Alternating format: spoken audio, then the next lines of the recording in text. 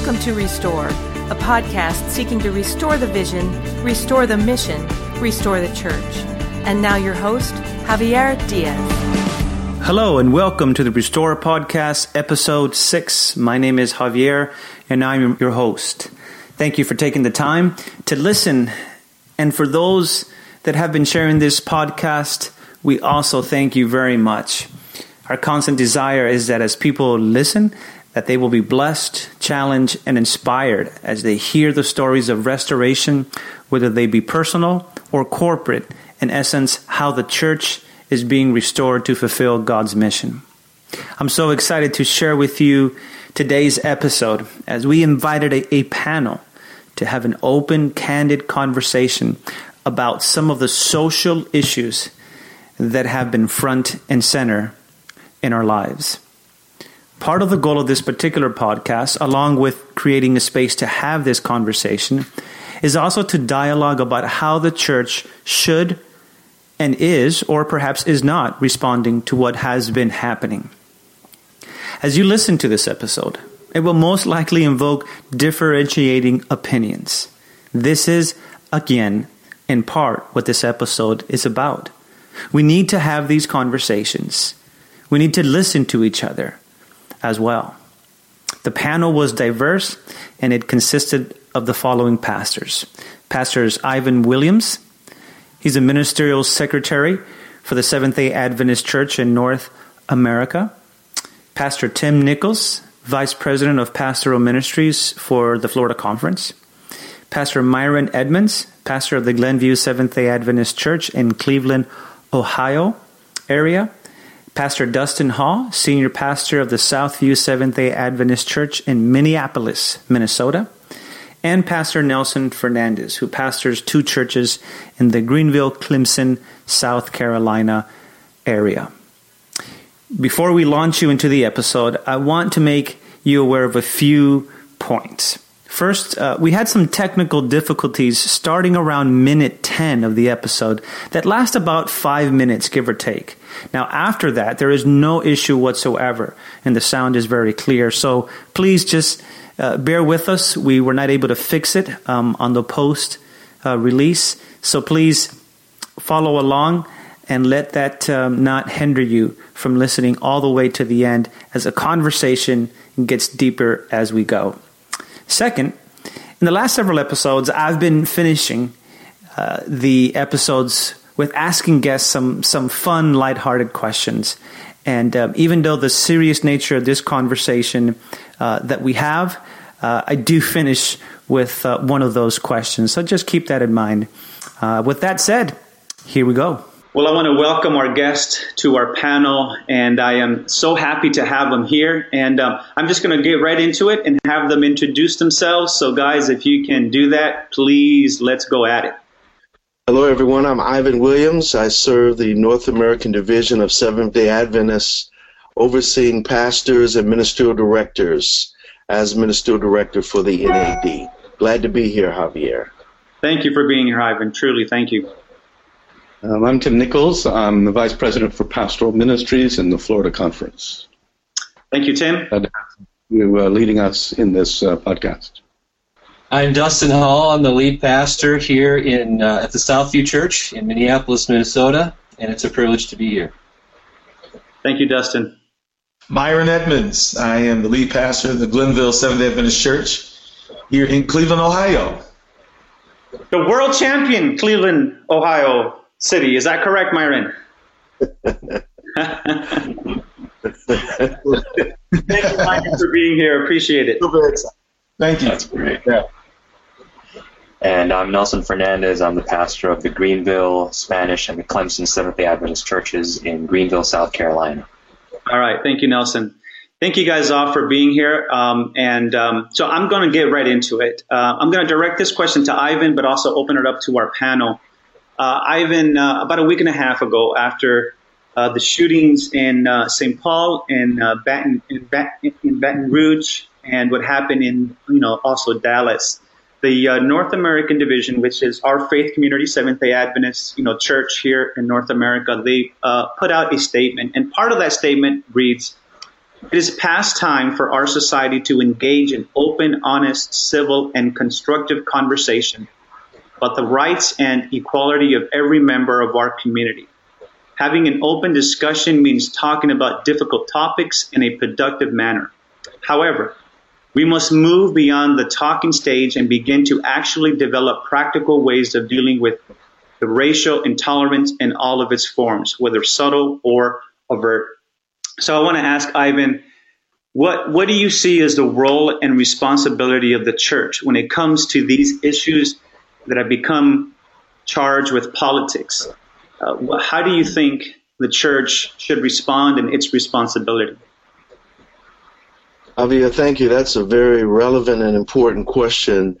I believe the church's first responsibility is to listen. It's not the most important, but one of the responsibilities of the church is to listen to its community so that it can be a part of the congruent solution, and then to, once listen, get involved in some way, to be the hands and feet of Jesus, as you prayed earlier. I think the church has been safe, many times silent, and it comes off to many in the community as sanctimonious, and we haven't gotten involved. And one reason I believe is people think getting involved in social issues or addressing the social ills is somehow being involved in politics. And I think they're separate. I think they're two different things. Sure, there is a politic about any social issue, but I think that as Christ's example was, he walked, he talked, he felt, he touched, he ministered. Jesus was in the community. And for the church not to be, and to be just inside its building, its walls. And I think today people are wondering, where is the church? What is the church's response? And so I was very grateful that our leadership, in fact, I was out of town. I wish I was there a week and a half ago here in the Washington, D.C. area. Correct. Decided to go out publicly and not only march from the Lincoln Memorial to the Martin Luther King statue or memorial, but also to put out a statement. And I think that the statement is no less than what Jesus would do. Jesus got involved in our order, in our mess. And Christians need to care. We need to be involved. Okay. The same question to the rest of the panel now. What do you guys think along those lines, as Ivan was mentioning, is the role and responsibility of the church when it comes to these issues that have been clearly prevalent, not just recently in the news, but I would venture to say ongoing. So any person who wants to just jump in. I know somebody wants to jump in, so go ahead, jump in. No, I will say I totally agree with Ivan. One of the things that we had to deal with in our congregation just this week, we actually had an open floor conversation for about 30 minutes before we had the sermon. And one of the questions that was asked by a member of mine, albeit an older member, that sort of reflects the mindset that Ivan about sort of the anti-politics, the feeling. She essentially said, should we be engaged in these processes in terms of Black Lives Matter or All Lives Matter or protesting or marching or civil rights? She sincerely wanted to know, and the bit of her question was more like, I don't think we should really be involved in this in light of the fact that Jesus is coming soon. Seventh-day Adventists are not to engage in this kind of thing.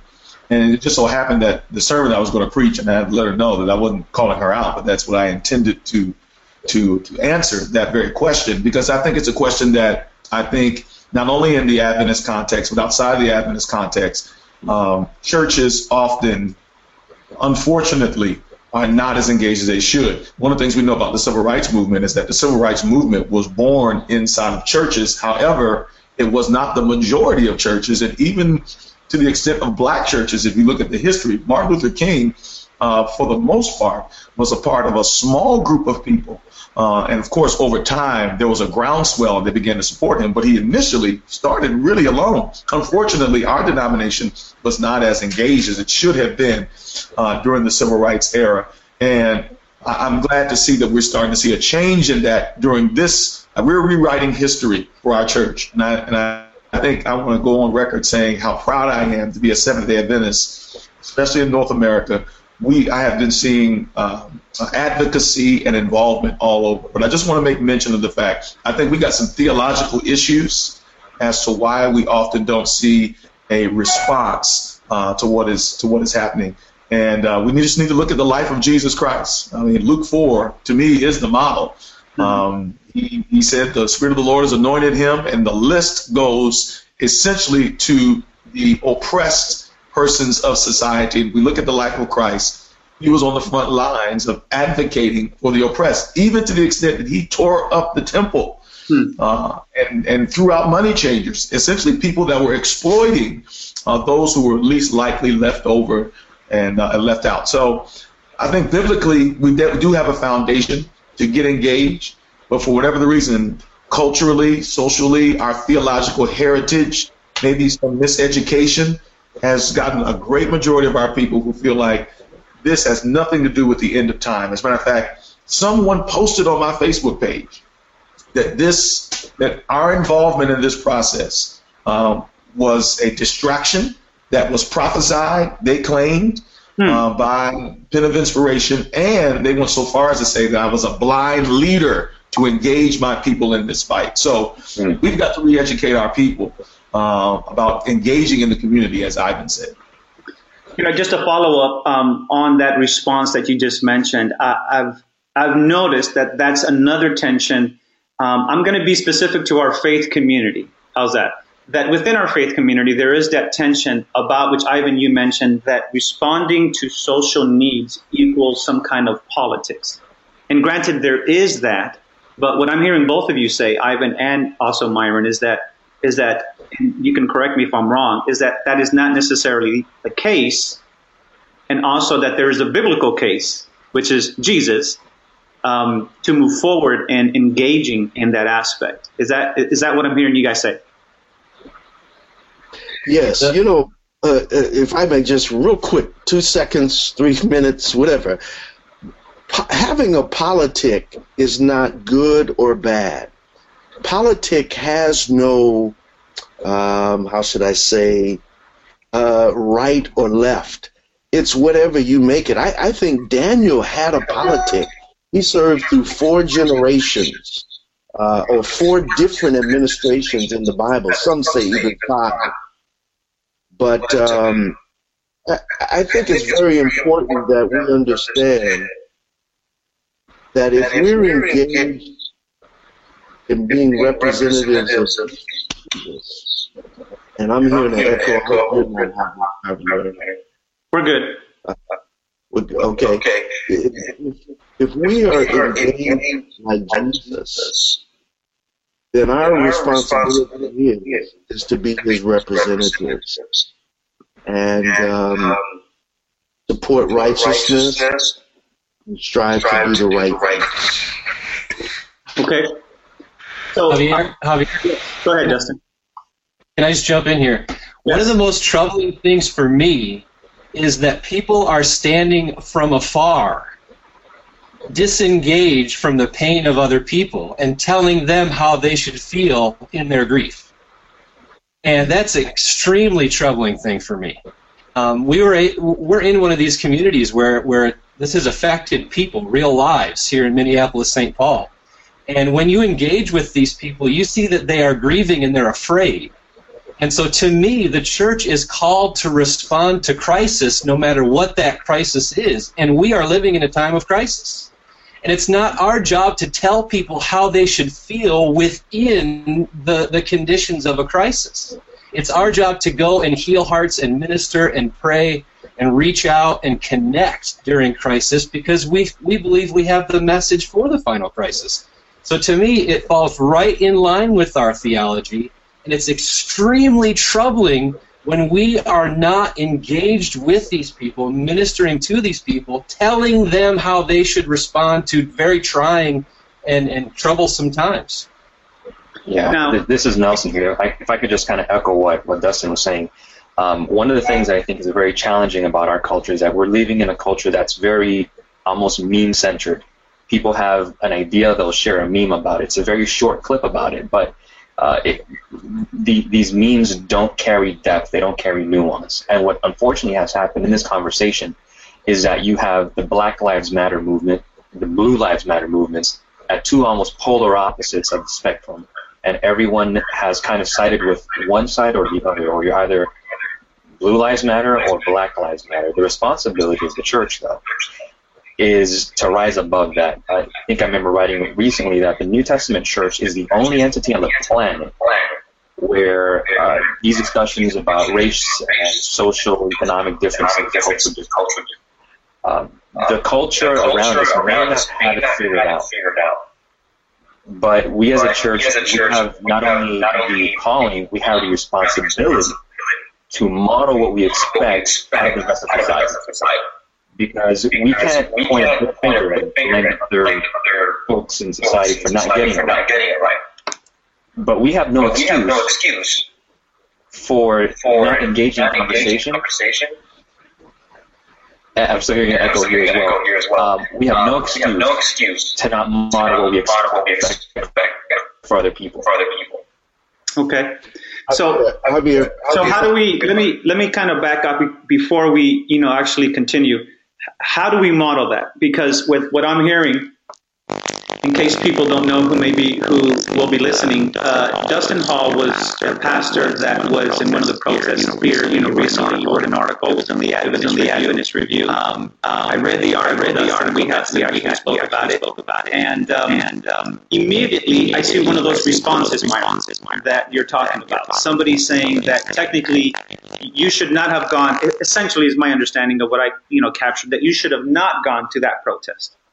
That you should have not done, you and your church. And so it even seems that sometimes when we model that there's always somebody within our community of faith or outside of our community of faith that's going to say something that the church should or should not have done. So what is your response to that? First, Dustin, because you're the one that actually went there and what you did. And then anybody else in the panel and go from there. Before Dustin speaks, I think it may be good if everyone mutes their line, their mic. Yes, please. That will help. Okay.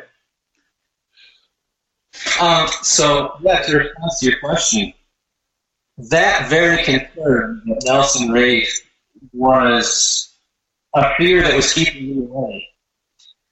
And I was restless the night before we went to the protest because I was worried about what people might think. And we have a growing and thriving church here in Minneapolis, and I was terrified. If we respond, what are people going to say? And then and I was wrestling with this right through the worship service on Sabbath morning. And then all of a sudden during children's story, we had a Kenyan little boy sit down right next to a Caucasian little boy, and they put their arms around each other and embraced each other throughout the whole children's story. And I lost. That was it. I couldn't contain it anymore, and I stood up in front of my church, and I'm weeping in front of 400 people. And I was not willing to be that emotional at first because I knew that if that emotion came out of me, I was going to have to admit that I needed to do something. And so when those boys did that, it rebuked my fear. And so we led a group of young adults down to the protest, and we were there to minister to people. And we ended up praying with about 15 law enforcement officers. We prayed with, shockingly, when we got there with our group, the leader of the protest came over to ask who we were. And we told him who we were, and we just said, we're just here to support people, to love them, and to pray with them. And he said, okay, in 5 minutes, as soon as this guy's done talking, we're going to gather everybody together for prayer. And he gathered about 300 protesters together in a circle, holding hands, people that were there for all sorts of different reasons, and he handed me the megaphone.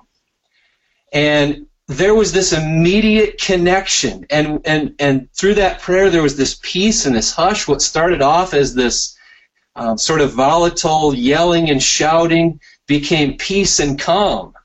And it was just such an amazing experience. God had every appointment already set up and scheduled for us. And what I found is that the prevailing feeling there was fear. People are afraid right now. They are afraid. And when we were there saying, we're here for you, we're here to support you, there was a moment of hope within that fear. And it was such an incredible experience, full of emotion. I learned so much. And I'll just say this. I have never been around a group of more strangers that were open to speaking about spiritual things with another stranger or with a pastor and praying with a pastor than at a protest. I've done a lot of evangelism. I've done a lot of outreach, and the focus or this group of 300 people that were so open. They're there to be heard, and we said we're here to listen to you. That's why you go to a protest, because you want your voice to be heard. And I said I want to listen, and then we responded by listening and then praying, and it was just this connection with our community and with these people that are afraid like I've never experienced before. Incredible. Any thoughts, Tim?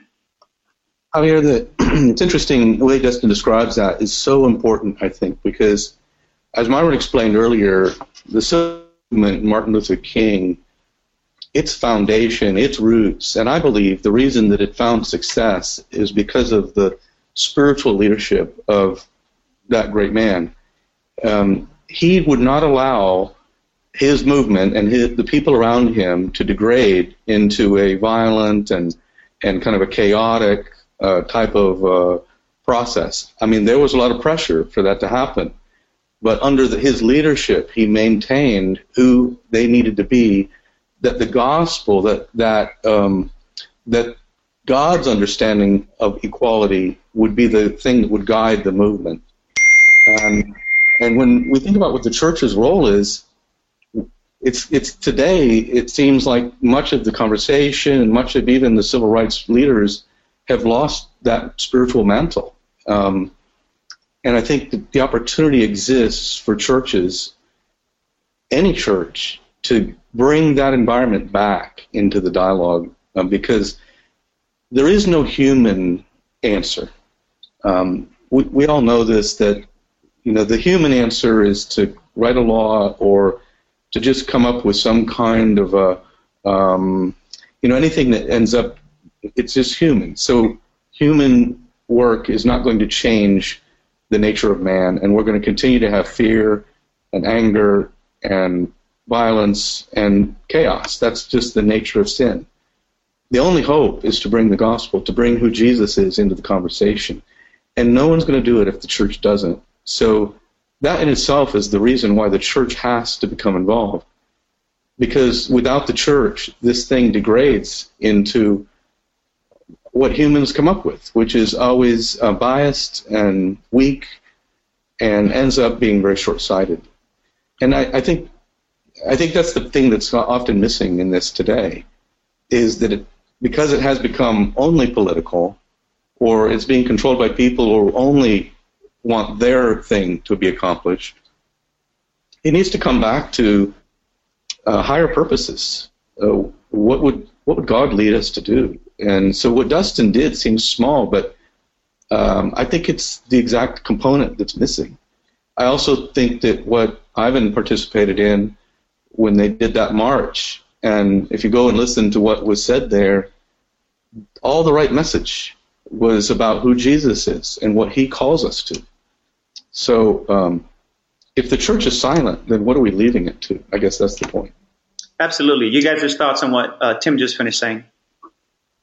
No, he actually stirred up a thought in my mind. Again, it's just amazing how one's theology, man, can just impact behavior. And one of the sentiments that I wanted to mention before that I had forgotten was there's almost this theological helplessness that I think sometimes those that sort of believe in the last days feel, which is essentially this. If I could succinctly basically say, it's like this. the world is going to get worse, there's really nothing we can do about it. That's the sentiment that I even gathered just in some of the dialogue. You know, we actually have a Bible study, our Sabbath school lesson that's talking about the community, and one of the discussions that kind of came out was, if the world is going to get worse, and the Bible prophesies that it's going to happen, love of many is going to wax cold, and how can we even change? What can we even do about that?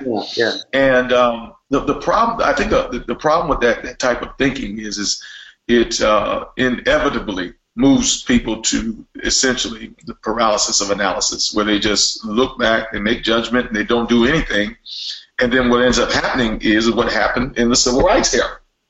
That same mindset was taken, and we are almost a generation past from then. And you almost sound unspiritual in our particular faith community to even give the idea that Jesus may not come tomorrow.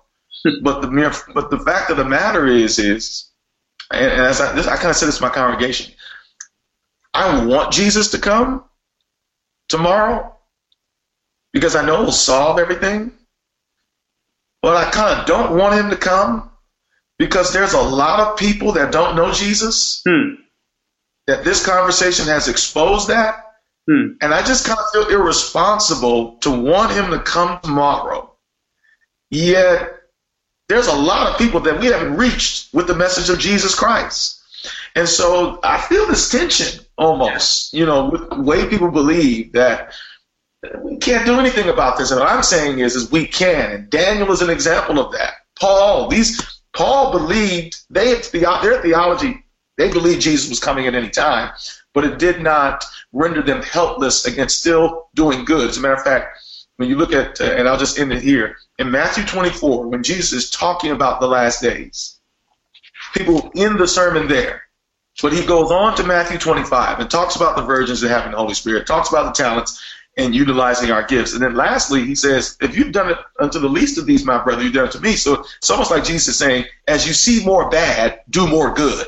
So I think that message needs to be proclaimed and clarified, really, even in our context, especially because people kind of feel like it's going to get worse. There's nothing I can do about it. Dustin is a prime example. Ivan is a prime example, and others of you who are doing good where you are, prime examples that God can use you where you are, even if Jesus comes tomorrow or 10 or 100 years from now. Can I just jump in right on the heels of that? As we tumble toward Revelation 13 and the fulfillment, the completion of Revelation 13, it's selfishness that drives all of that. Yeah. And it became clear to me as we're at that protest that compassion is the new civil disobedience. Because our society and our culture is driven by selfishness. The last days are driven by selfishness. And compassion becomes the new civil disobedience. If I may say, ditto. Man, that's heavy. And I think, Myron, your theme continues to be theology. And I think, we have a job as ministers of the gospel to teach the word of God. When you think about, for example, Sodom and Gomorrah, preachers, you can correct me if this is bad theology. But when you think of Sodom and Gomorrah, Abraham interceded. He said, Lord, don't destroy this city. And what did he start with? 40? And he got down to 10, and the Lord said, I will not destroy this city if you find 10 people. And so for me, it goes to the heart of reaching people in spite of this world's destiny. Our job, our role doesn't change to be compassionate, to care, to seek the lost, no matter what. I want to say that that's the heart of what makes us do something in this kind of a situation. To think that we're going to change the philosophy of the world or the direction of where the world is going, we kind of know better because we know how this world will end. And I appreciate what Myron said, that a lot of our people are only thinking about the end. But both are true. The end will be like that. But while we're in the world, we're supposed to be salt and light. We're supposed to be making a difference where we can. And so we aren't going to change the nature of man by any of our efforts of compassion, but we can change the hearts of individuals. And we might not change a movement of hatred or things that are going on in this world that are confusion and chaos, which we know will continue and become greater. But we can change people by showing compassion. We can make a difference in the lives of individuals who are lost and hurting. Like Dustin said, we can make a difference by getting involved in people's lives and giving them hope. And if we don't do that, who will? So let me go with that route here. We've been mentioning many, different aspects here, I think, all leading. So one of them, just to kind of summarize just a little bit, I like the way Myron put that, is that we have, especially within our community of faith, a group of people that say, the end is here, the love of many has grown cold, right? And we read that, we know that. And so it's like, well, what can we do about it? Nothing. But the reality is that many of us, because of our theology, we see Matthew 24. Interestingly enough, on a personal basis, that was my devotional, part just a few days ago, and I was thinking very similar to what you were saying, Myron. But as you mentioned, is that actual text leads us to be working for Jesus in the last days, helping the oppressed, helping those who need our help. And so we have these kind of camps. Also, on the other hand, we have people that when they see this, they say, well, that's political. And what we're saying here, what I hear you guys saying here, is that, yes, it can become political, but we can definitely not make it political, make it about the gospel. So with that said, specifically, how does the gospel of Jesus Christ, what we are about, what I believe the Seventh-day Adventist Church, what we believe, I should say, the Seventh-day Adventist Church is about proclaiming the gospel of Jesus Christ. How does the gospel guide us to have a different response than perhaps the secular leaders in our society? And we've kind of mentioned it, but perhaps we can be even more specific on how the gospel gives us a better response. I'd like to chime in here for a second. I think that when you consider the model for why the gospel changes what you do, it really comes from Acts chapter 2, the beginning of the church when the Holy Spirit was poured out at Pentecost. I think that there is a parallel to what happened in Acts chapter 2 with way back in Genesis chapter 11 with what happened at the Tower of Babel. If you look at the Tower of Babel, you have a situation where one people, they have in mind making a tower because of the reason of wanting to make a name for themselves, right? Back in Genesis 11. God had called them to go out along the face of the earth, and they decided to not follow that command that God had called them to do. They wanted to make a name for themselves, and they wanted to make a tower because the idea was that they didn't want to be spread out across the earth. And, God comes down, long story short, and he sees this, and he gives what is probably the best shout-out, the best, saying that God could ever give someone. He says, there will be nothing impossible for them. And so the only way that God decides to kind of stop this project from happening is to confuse their languages.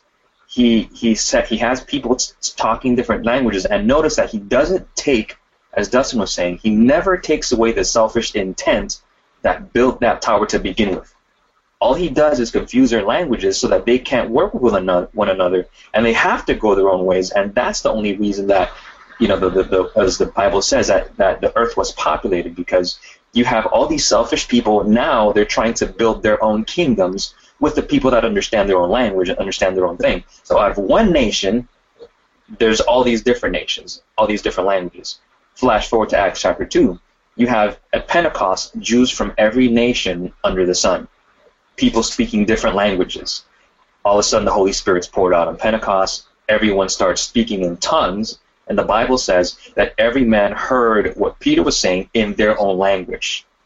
So you have, in Genesis 2, out of one become many, and Acts chapter 2, out of many become one. You have in the gospel the blueprint for this, because you have to understand that, my experience as a Hispanic, right, is fundamentally different than someone that grew up in Mobile, Alabama, someone that grew up in Los Angeles, California.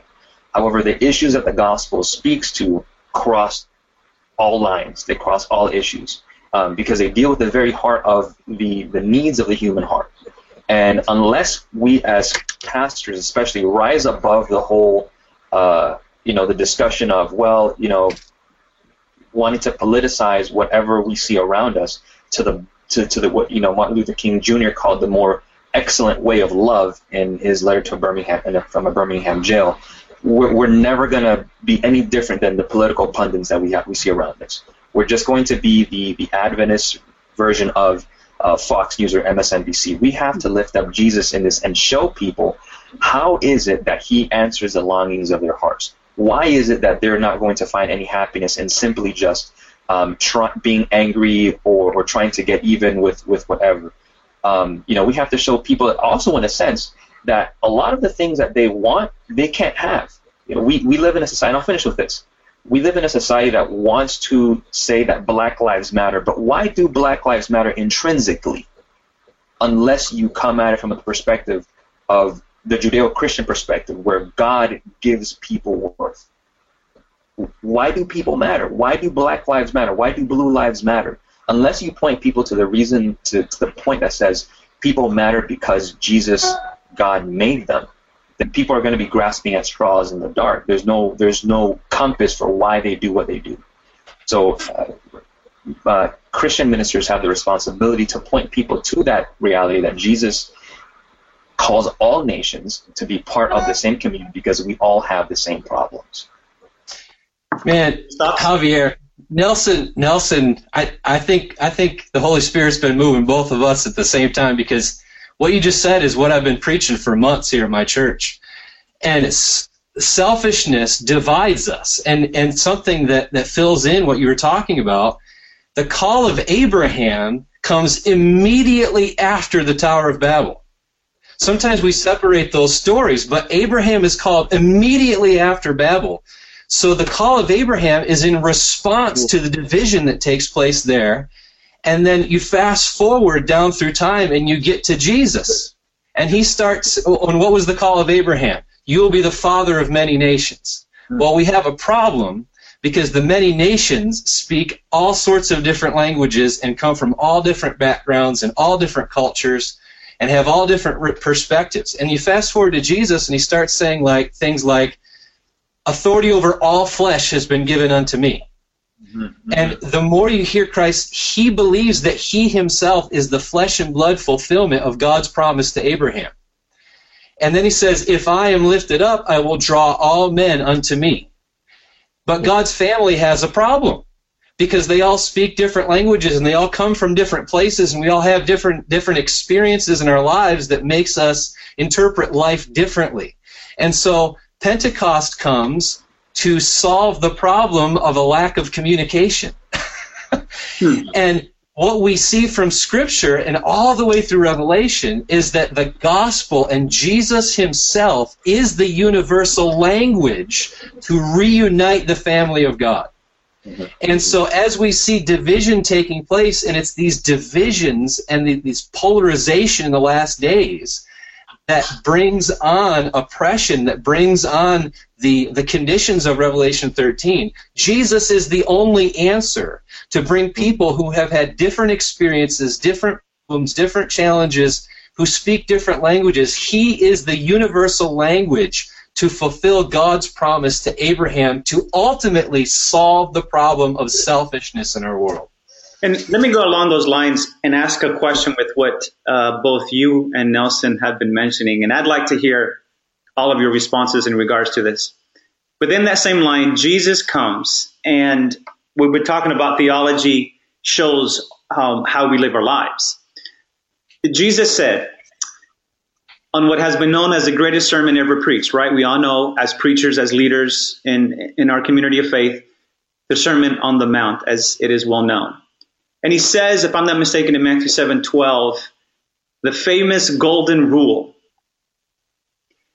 that could it be that we have read this so many times and perhaps thought that it is just, well, it's the golden rule, let's just move on.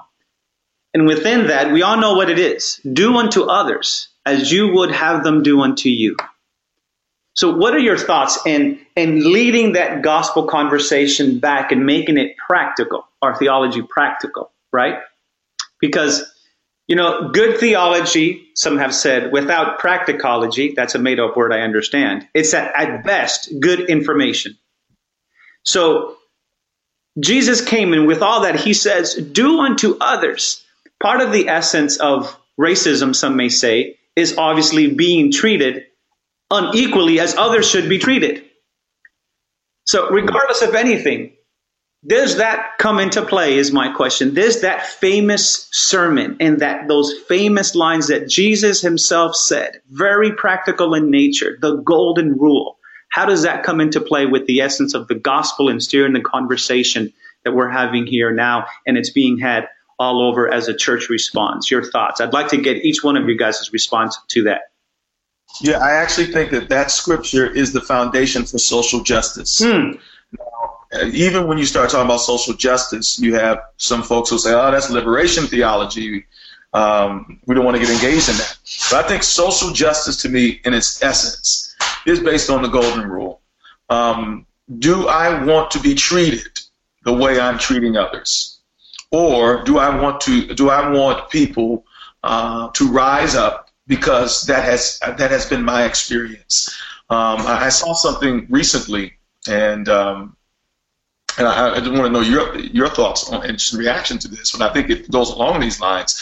I forgot the lady's name. Her first name is Jane. She's an educator, but she's a white woman who's been on the front lines of the miseducation of race issues in our country. One of her famous statements that she always says all the time is that we in the United States are one of the only countries that categorize people by race. There's only one race, and that's the human race. There's no such thing as a black race and a white race. One of the things that she said was she was giving a lecture before a totally white audience, and she said, if you were being treated the way everyone non-white is being treated, minorities in our country, would you be okay with that? If you would be okay with that, would you please stand? And obviously no one in the auditorium stood. So then she replied by saying, well, by your own admission, it seems to me, number one, that you've acknowledged that there is a problem with the mistreatment of people who are not white. Number two, and that you feel that it is something that you're willing to maintain and not willing to change. So, I don't want to sound like a leftist, but I do want to say I think that there is inherent within Christianity a response, when you look at the life of Christ, to minister to downtrodden people, to minister especially to oppressed individuals. That's why I'm concerned about some of the rhetoric that I'm hearing from politicians, and even Seventh-day Adventists and other Christians that have aligned themselves with these politicians. They have not found a unifying voice under the banner of Jesus Christ, which is to minister to the oppressed irrespective of a political agenda. Let's be honest. White privilege is real in America. And you have a population of people, whether they be black, whether they be immigrants, whether they be Latino, who have in a large way not benefited from that privilege.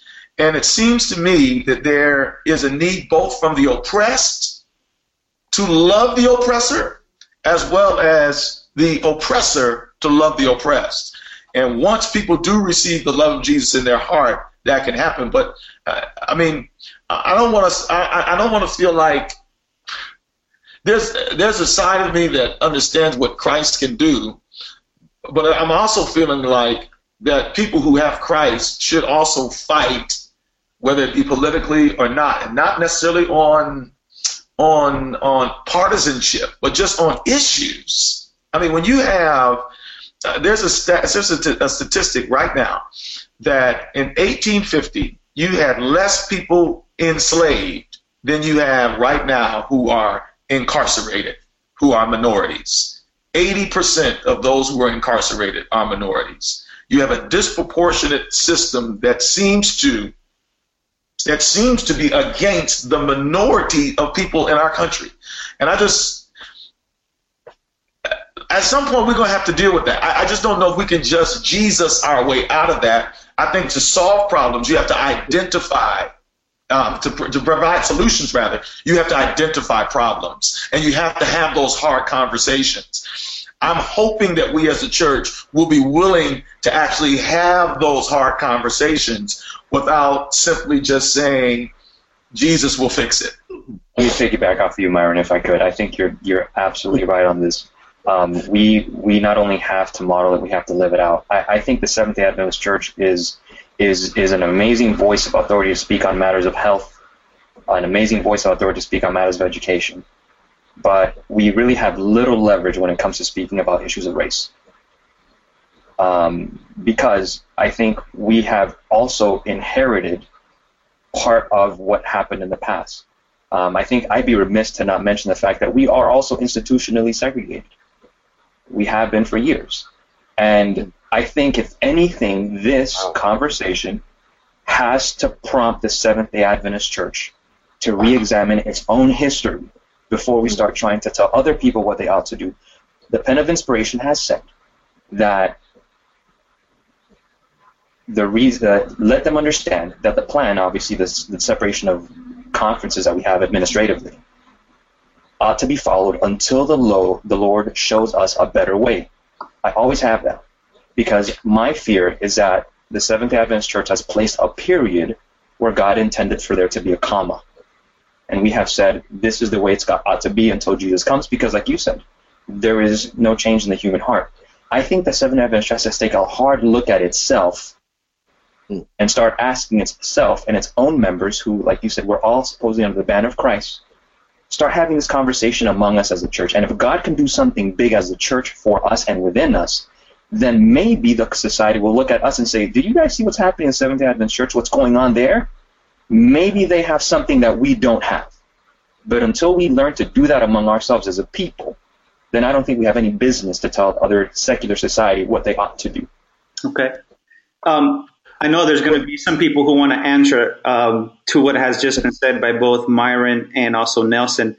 And by the way, for those who may be listening, the Pen of Inspiration is what some have said is one of our founders, Ellen White. And as a community of faith, she's written a lot about different topics and different, things of that, actual nature.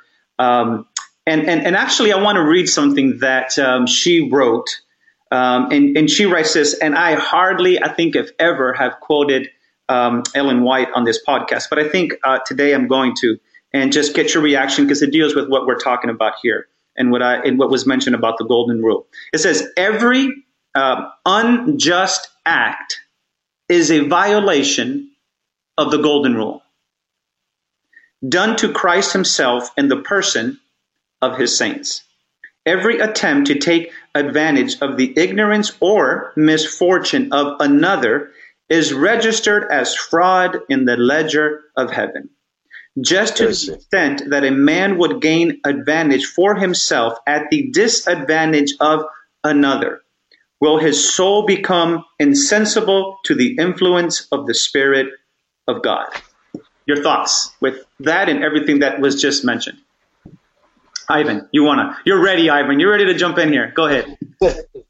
Well, I'm bubbling over because I agree with what has been said. I tell you, for me, the gospel in the Good Samaritan, Luke chapter 10, ultimately in that story, Jesus doesn't say that. He was the Good Samaritan, but he tells this story of this man who was beaten and down on the road. And, a priest walked by, Levite walked by, and here this man who was a different race, probably different religion, he binds his wounds, he gives him a place to stay. And Jesus said at the end of that, who is your neighbor? Who really is your neighbor? And I think for me, that's a picture of the gospel. Myra mentioned the oppressed. Tim, you mentioned Jesus is the solution, and that is real. That is real. This whole race thing, I tell you, I work at our church headquarters, and I really believe that we need to do a better job of listening to one another. Some of our barriers, I think, are bound in ignorance. Some of them are really not even taking the time to care about somebody else's journey. I think we need to have a real conversation about how we've allowed the enemy to allow race to separate us in ideology, in worship,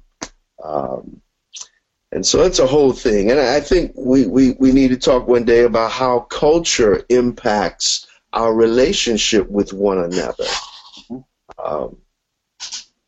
My brother is speaking Spanish. Do I just tend to move away from him because maybe I don't understand what he's saying, instead of seeing if I can get an interpreter? These are real conversations that I think no longer can the church hide its head in the sand and act as if these issues aren't real.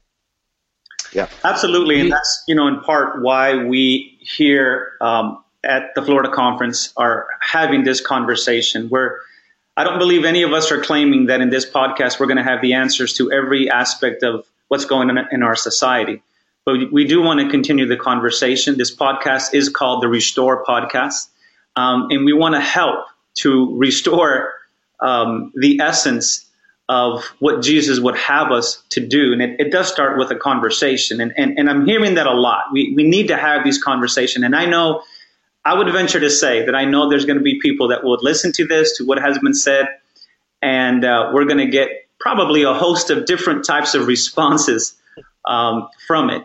And you know what? That's okay. That's okay. I think that's okay. I don't know what you guys think. So your thoughts, Dustin, you're ready to go too. And Tim, you're ready to answer, I think, as well. So go ahead. I'll start with Dustin. We have got to admit and confess that we tolerate diversity. We don't rejoice in it. And we have to understand that the Bible teaches us that we must rejoice in diversity. And here at my church at Southview, just on any given Sabbath, we have about 25 different nations represented. And what that has taught me is that when you rejoice in diversity, it forces you to ask questions about God that you never would have asked before. When you rejoice in diversity, God gets much bigger for you because you have to begin to see things from a different perspective. And one reason I believe that we only tolerate diversity, we don't rejoice in it, is because we as human beings love to think that we can fit the Almighty God between our ears. And He becomes nice and understandable when He's within our little world, in our little context. And when we rub shoulders with people that aren't like you, you have to ask questions about God that don't make sense to the God that can fit between your ears. And so I have learned in my experience to rejoice in diversity because diversity teaches me that God is way bigger than my world, which means He's way bigger than my problems. Tim, your thoughts in this? We get to see a lot of diversity here in the Florida Conference in this part of the region. We have an extremely diverse congregations from Tallahassee down to Key West. So what are your thoughts on everything that's been said here, as with all of your experience and everything that we get to see, not just on the weekends, but during the week? Well, I think, as was said, there is an opportunity here for the Seventh-day Adventist Church to embrace its diversity. My experience, as you mentioned, working this conference, pastoring churches that were, I pastored a church that had people from, you might say, just about every part of the United States and every island in the Caribbean and every country in Central and South America was represented in that congregation. So we were what I think Kingdom of Heaven will look like. And I believe we were stronger and we were blessed and we were more vibrant because of that kind of diversity. And as was said, we have to embrace that. We have to find that it's better. It's not just something we accept. It's better when we come to see what it really is. I want to go back a little bit to what Myron was saying. I have to be honest, as a white male, I struggle a little bit when people talk about the advantage of the white man. I'm not going to deny that it exists. I certainly would be wrong to deny that. However, it does cause reaction in me because I'm thinking, where did I miss out? Because as a white man, I don't feel like I got most of that advantage. I kind of live a regular life, and I deal with problems, and, we all survive. But I think the bigger issue is there are people who are at disadvantage. There are people who are left in a disadvantaged position. And I think we as the church have to pay attention to that. We talk about how many people are in prison, how much, the statistics of how much crime happens within certain groups. If we want to make a difference, we probably can't change the overall feeling in our culture about those things, but what we can do is make a difference in the lives of individuals. Much of that problem that we hear described in the media, we know arises out of the disparity in economics, disparity in family cultures, the disparity that takes place that our politicians talk about but never seem to resolve. And if we really care to see it become different, the church maybe can't solve the poverty in an entire city, but we can make a difference in the lives of individuals. We have the power to go in and lift people out of those disparity situations, even if we only helped a few people. Because of those few people we help, we might help a young man who's got a single parent at home. We might help him find hope and not have to resort to crime or drugs or some other issue. And maybe at some point our voice, because we can make a difference like that, will be something that others begin to listen to because they see us making a difference. And again, it comes back to the gospel, but the gospel doesn't just talk theology. The gospel makes a difference in people's lives. And again, a lot of what we find are symptoms have deeper origins. And we like to talk about the symptoms, but we really need to be addressing the origins.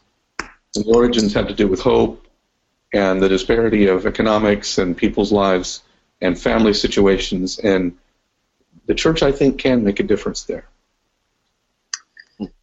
Yeah, go ahead. No, I wanted to, and I appreciate what Tim has shared. I wanted to say that I think we, in light of all that is happening right now,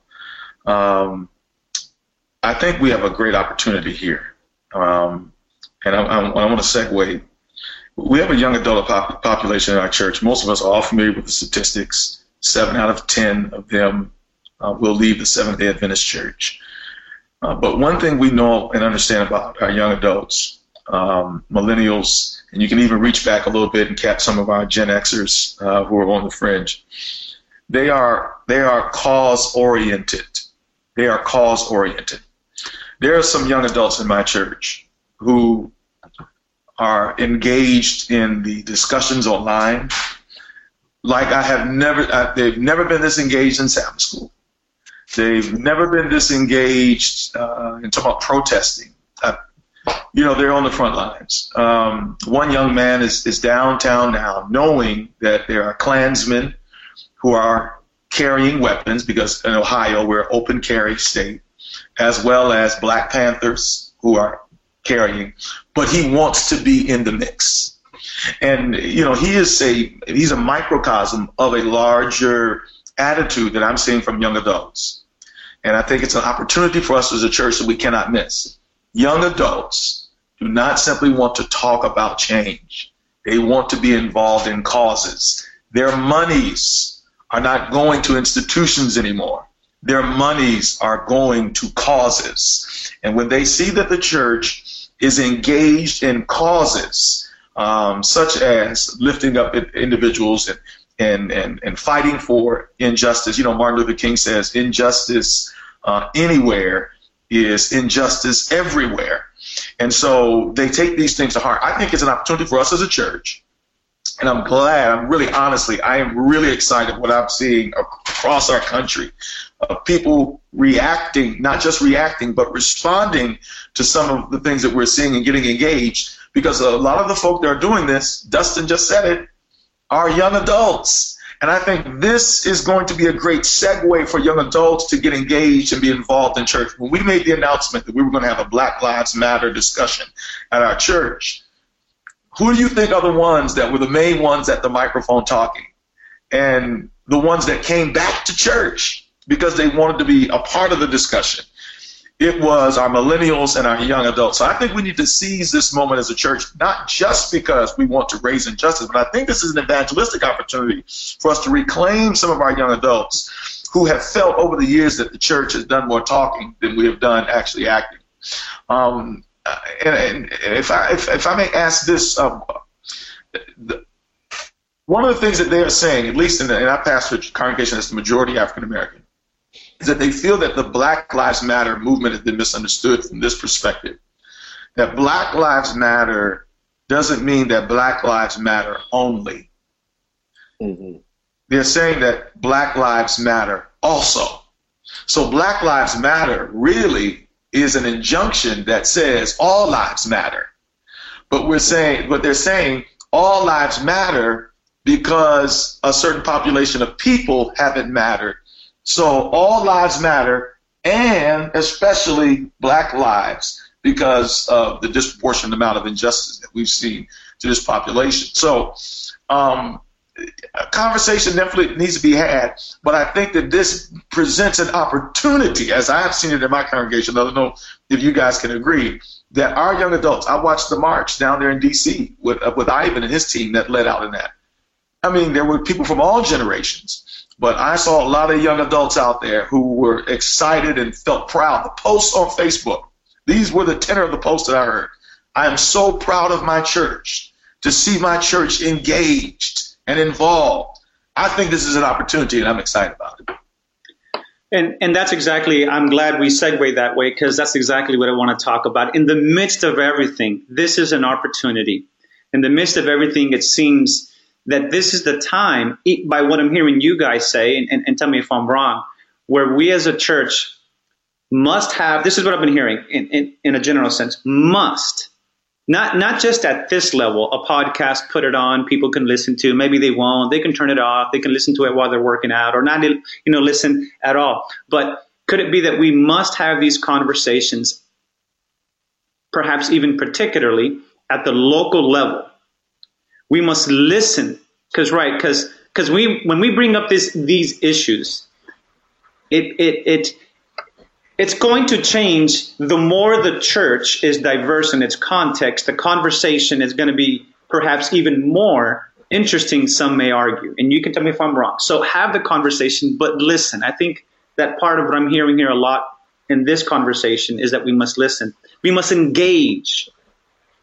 Because we can't just listen and have the conversation and not engage. And then as we engage, we act as the hands and feet of Jesus.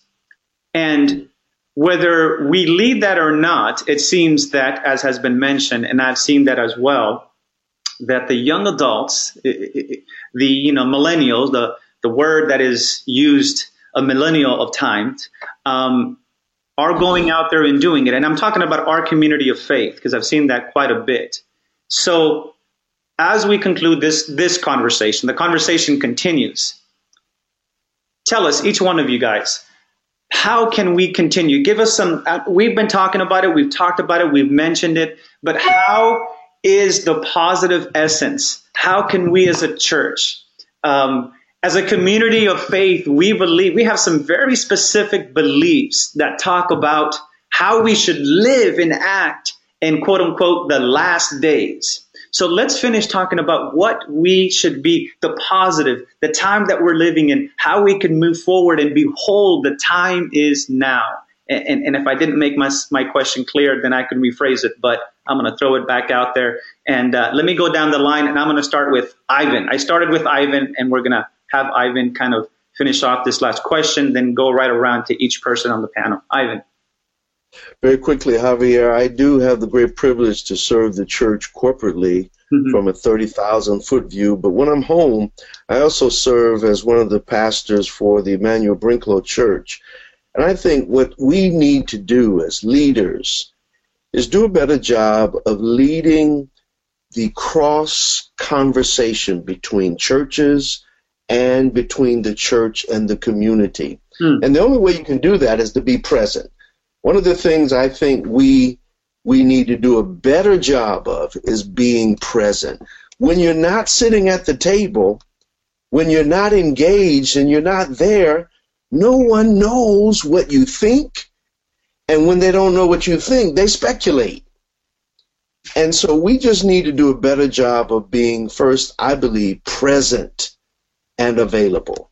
And I'm just going to, and we talked about this earlier, Ivan, isn't part of what you see, and again, I'm asking you, or I'm following up here, because you do have that 30,000-foot view, so you see many, many congregations across our country.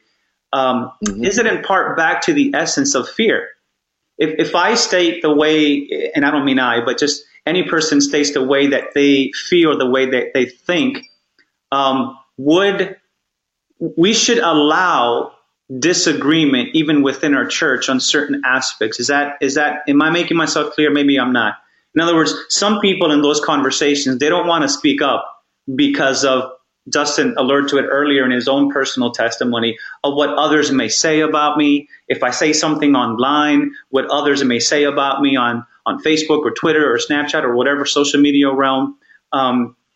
Is the essence part of it, is that allowing people to say what they say without judging them, even if you disagree. Is that what I'm hearing you say?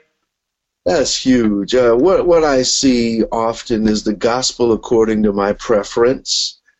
And I demonize, or people demonize, what they don't prefer, and they make holy what they do prefer.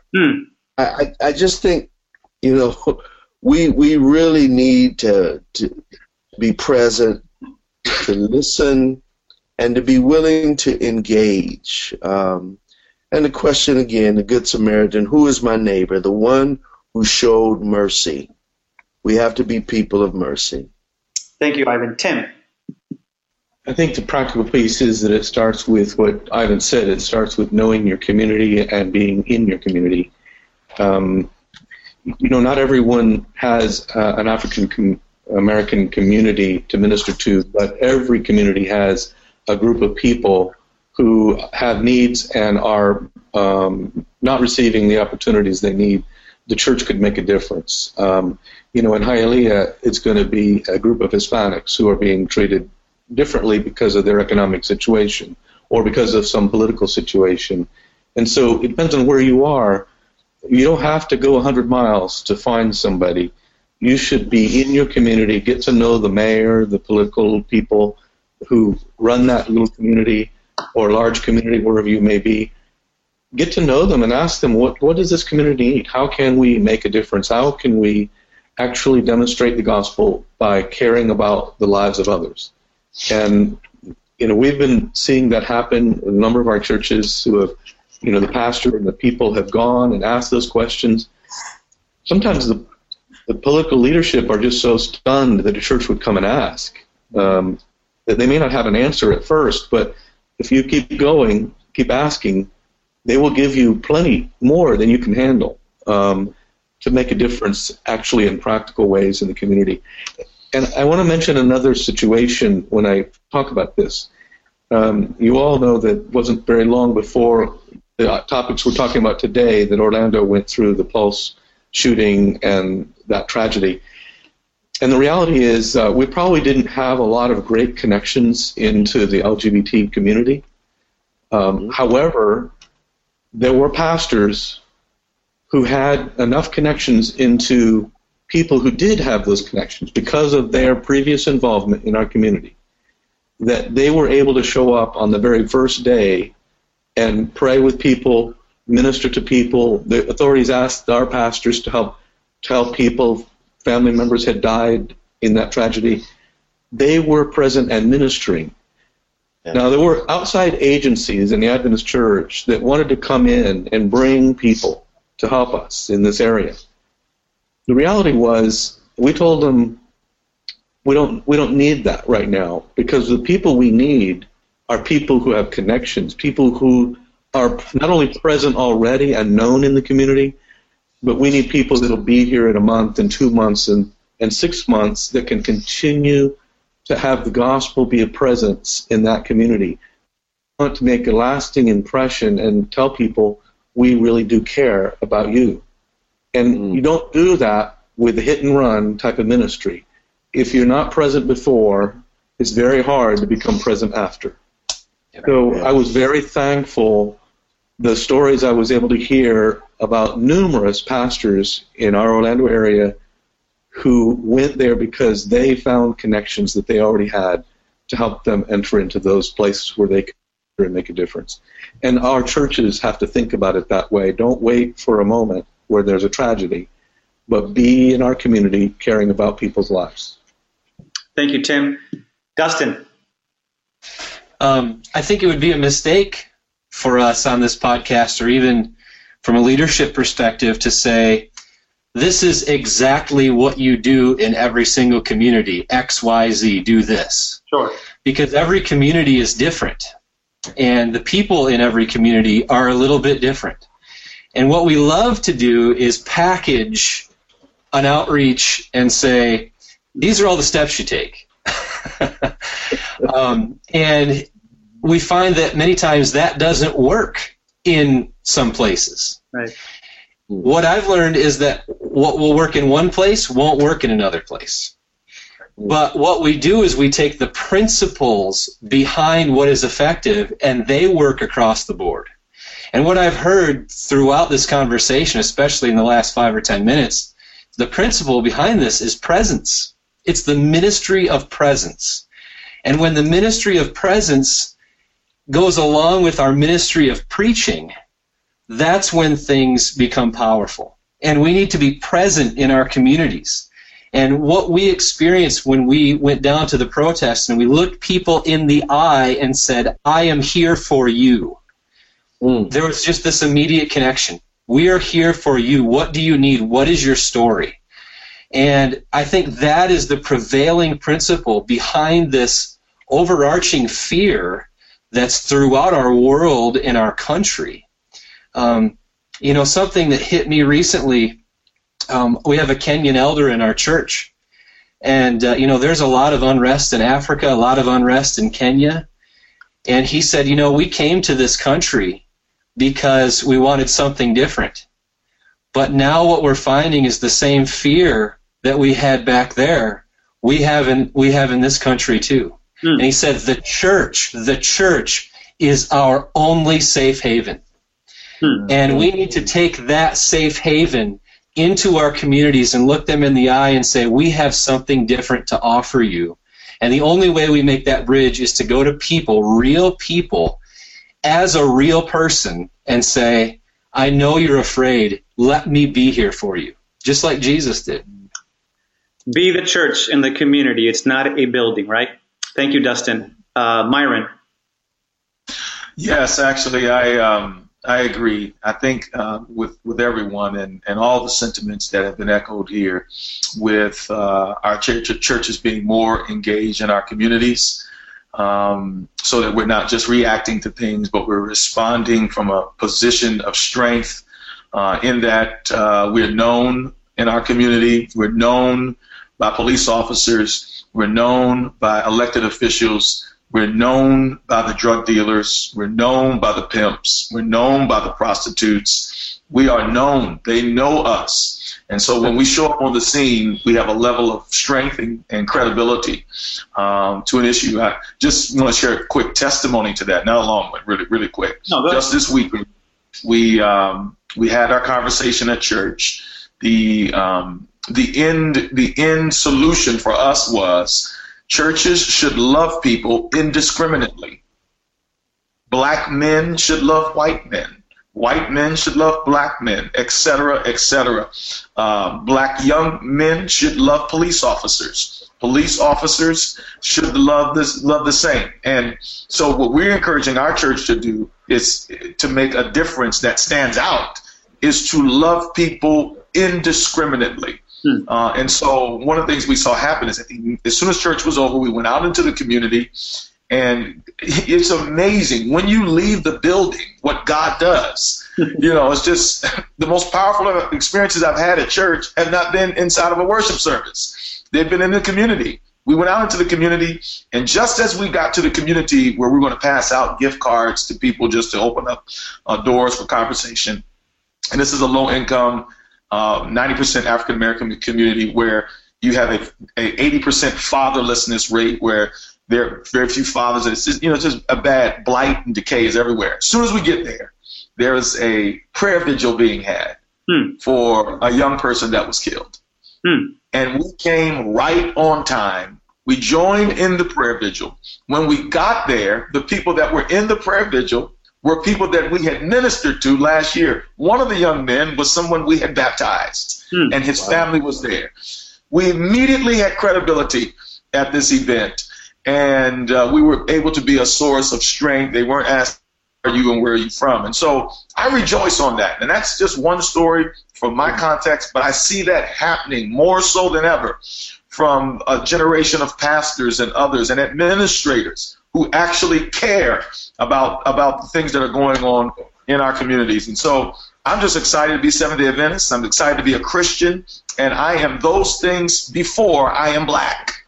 I am a Christian first before I am black, and that has a higher ethic as to what my concern is. And so I'm just, we're just going to love people, and I think that love is going to solve our problems until the soon return of Jesus Christ. Thank you, Myron, for that. Nelson, you will have almost the closing word. Wow. All right. Well, I'm going to take a slightly different change. I know that we're all leaders in the church right now, but I don't know who the listeners of your podcast are. Some of them may be local church leaders. They don't have a position that they may, what can I do to get involved? I'm not in charge of a church. I don't have a ministry. What difference can I do? And as I think of those folks that are listening to this podcast, and as I think about what we've been saying, I think it's important to note that you can't change everything. You can't change the structures that exist, but you do have control over your own actions. You do have control over what you decide to do. And as an outgrowth of what I've seen the last several days, there are things that 3 points that I've decided to do for myself when looking at these issues that arise among race and violence and things of that nature. First of all, you have to own your story. You have to recognize that within yourself, you are also a product of your society. You are a product of your culture. You have to know and own your biases. You have to realize it's not as if, I don't believe in racism. Everyone is racist at something. We all have biases at something. But unless you learn to understand where you fall short, you'll never know where are those weak spots, those blind spots in your life, where you may say something that does come across as racist to someone else, but you have to know where your shortcomings and your biases are. Secondly, and I think that this is especially important in light of the internet age, you have to avoid extremes. We must rise above the rhetoric that says, I'm going to categorize or characterize everyone that believes differently than I do, paint them all into the same banner. We as Christians, we are not given that privilege. God doesn't call people to be Republicans or Democrats. He's not going to ask you what you voted for in this election. But he is going to look at how you treated those people that didn't believe the same as you did. So you have to be very sure that you as a Christian are not adding to the chaos that we see around us, but rather you are being a light and a beacon and being someone that people can actually look to and have confidence in for what they say and what they're sharing. And finally, you have to stay thirsty and be willing to listen to what other people have to say. The reality is that what we're seeing is that, as I said already, there's a lot of pain that has been brought to the surface. There is a reality that many minorities experience in this country. And the question is, will I shut my ears to that reality, or will I listen to what they have to say? Just like there are many good men and women in uniform that lay their lives literally almost every day to try to protect our communities. Will I listen to what they are going through and what their experiences are, or will I just be insistent on listening to and justifying my own narrative of what the reality is? As Myron said very great. You know, I am a Christian before I am anything else. And unless I as an individual make that a reality in my life, I'm gonna be a clanging cymbal, you know, because the gospel changes you. The gospel gives you love that you couldn't otherwise have for people that look and think that act differently than you do. And unless you are tapped into that source, you're going to be nothing but fodder, nothing but a pain to those around you. So that's really what I just want to leave folks with in this community, that you can do what you can. You don't have to have a title to make change happen. You can make change happen by yourself and with actions that you take every day. Amen. Well said. Each one of you, well said. Thank you so much for your time. Thank you for your input. Thank you for your thoughts. And we pray that this podcast, at the very least, will continue the conversation, will perhaps spark some good in the hearts of those that will listen. And we are open to continuing that conversation. Those that are listening, they can definitely reach me at Javier, Javier.Diaz, D-I-A-Z, at floridaconference.com. Any questions, thoughts, you can email me there. You can obviously also reach me at my Twitter handle, as many of you know. I'm Javi, Javid 21. And before I let each one of you guys go, I normally ask this to everyone. I'm shifting gears here in a large way, but I want to end the podcast this way with two things. And I started this earlier in other podcasts, and it may be a kind of a strong shift, but I just, you know, I like to also laugh and have a good time. And the conversation it is what it is, and I'm glad we had it, and we're going to continue. So I want to finish with you guys answering two questions for me. Number one, a good way to get a hold of you, email, Facebook, whatever it is, in case somebody offline hears this and wants to maybe ask you a question, if you'd like to give that information. And secondly, I want to ask you this. Do you really believe that Cleveland is going to win next year against Golden State? So that's a very important question that you have to answer as we say goodbye. Quickly, Ivan, you got less than 60 seconds. How we can get a hold of you and answer that question? Yes or no? Well, yeah. Ivan, or at Ivan Williams, is my Twitter account. My email is ivanwilliams@nadadventist.org. And since I pastored in California 20 years, no way will Cleveland win again. It's over. Kevin Durant is now in the Bay Area. It's done. Tim, how people could get a hold of you, and yay or nay? Okay, tim.nichols@floridaconference.com. Again, tim.nichols, Nichols, @floridaconference.com. And as a person who has experienced what happened with the Magic and what happened with the Heat, I can say that it's very hard to repeat. Very, very hard. Very hard. You're hearing that. All right, Dustin, you're in Minnesota, but go ahead. You can tell us how we get a hold of you, and yay or nay. On Twitter, I'm at Pastor D. Hall, and my email is ishallstandmail@gmail.com. Okay. And as I grew up in upstate New York, a Buffalo Bills fan, so I say go Cleveland, I identify, all right? Okay. I'm tired of being the punchline of jokes in Buffalo, so yes. I rejoice in Cleveland's victories, okay? Yes. And now I'm in Minnesota, and they're the punchline of jokes too, so go Cleveland. Go Cleveland. Myron, we're not even going to ask you. So Nelson, no, I'm just kidding. Myron, go ahead. And whoever is following Myron on any of the social media realm knows exactly what I'm talking about. But go ahead, Myron, where we can reach you. And I kind of know your answer, but to follow protocol with every guest, yay or nay? It's Myron Live, ITSMYRON. It's Myron Live. That's Twitter. That's Instagram. That's Snapchat now. I'm a snapper. I love Snapchat. And Facebook is just Myron Edmonds. I know this is supposed to be a time of hilarity and jokes, but man, I am so discouraged to hear the lack of faith in Israel on here. Men of God who exemplify no faith. Save Dustin Hall. Thank God for this man of God. We're waiting to hear what Nelson is going to say. See if he too has fallen into the ranks of unbelief and decadence. Go ahead, Nelson. You've got about 45 seconds. Go for it. Well, the easiest way to get a hold of me, I have a blog that's ongoing at nelsonsblog.com. You can also reach me at Facebook at Nelson Fernandez or Twitter NelsonF610. I'm fairly easy to get a hold of. I like LeBron. I appreciate everything he did in Miami. I was happy for him to get his title to championship. But, man, he's going to have an uphill battle going against, the big four, Draymond and KD and Steph Curry and them boys. You're going to have a hard time trying to repeat. But all the best. Good luck. Sounds good. Thank you, guys. I appreciate you all. Blessings to you all in each one of your ministries. Well, I would venture to say there's a lot going through your mind. And I hope that you will stop, pray, and just let God guide as you process all that you heard in this episode, and that as you do process everything that you heard and everything that you're thinking about, that you will continue this conversation wherever you may be. I want to thank Ivan, Tim, Myron, Dustin, and Nelson for taking of their time to be part of this panel and of this important conversation. If you have any questions, comments, or perhaps you have a story that you would like to share here at the Restore Podcast, I'd love to hear from you. So please share that with me at Javier, that's JAVIER.Diaz,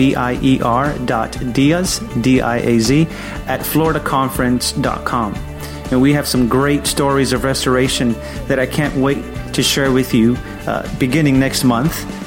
So please make sure to subscribe to our podcast and let others know about it. God bless you. Until next time. Thank you for listening to this Restore podcast. We hope you've been blessed. Don't forget to subscribe so you won't miss any of our inspiring episodes.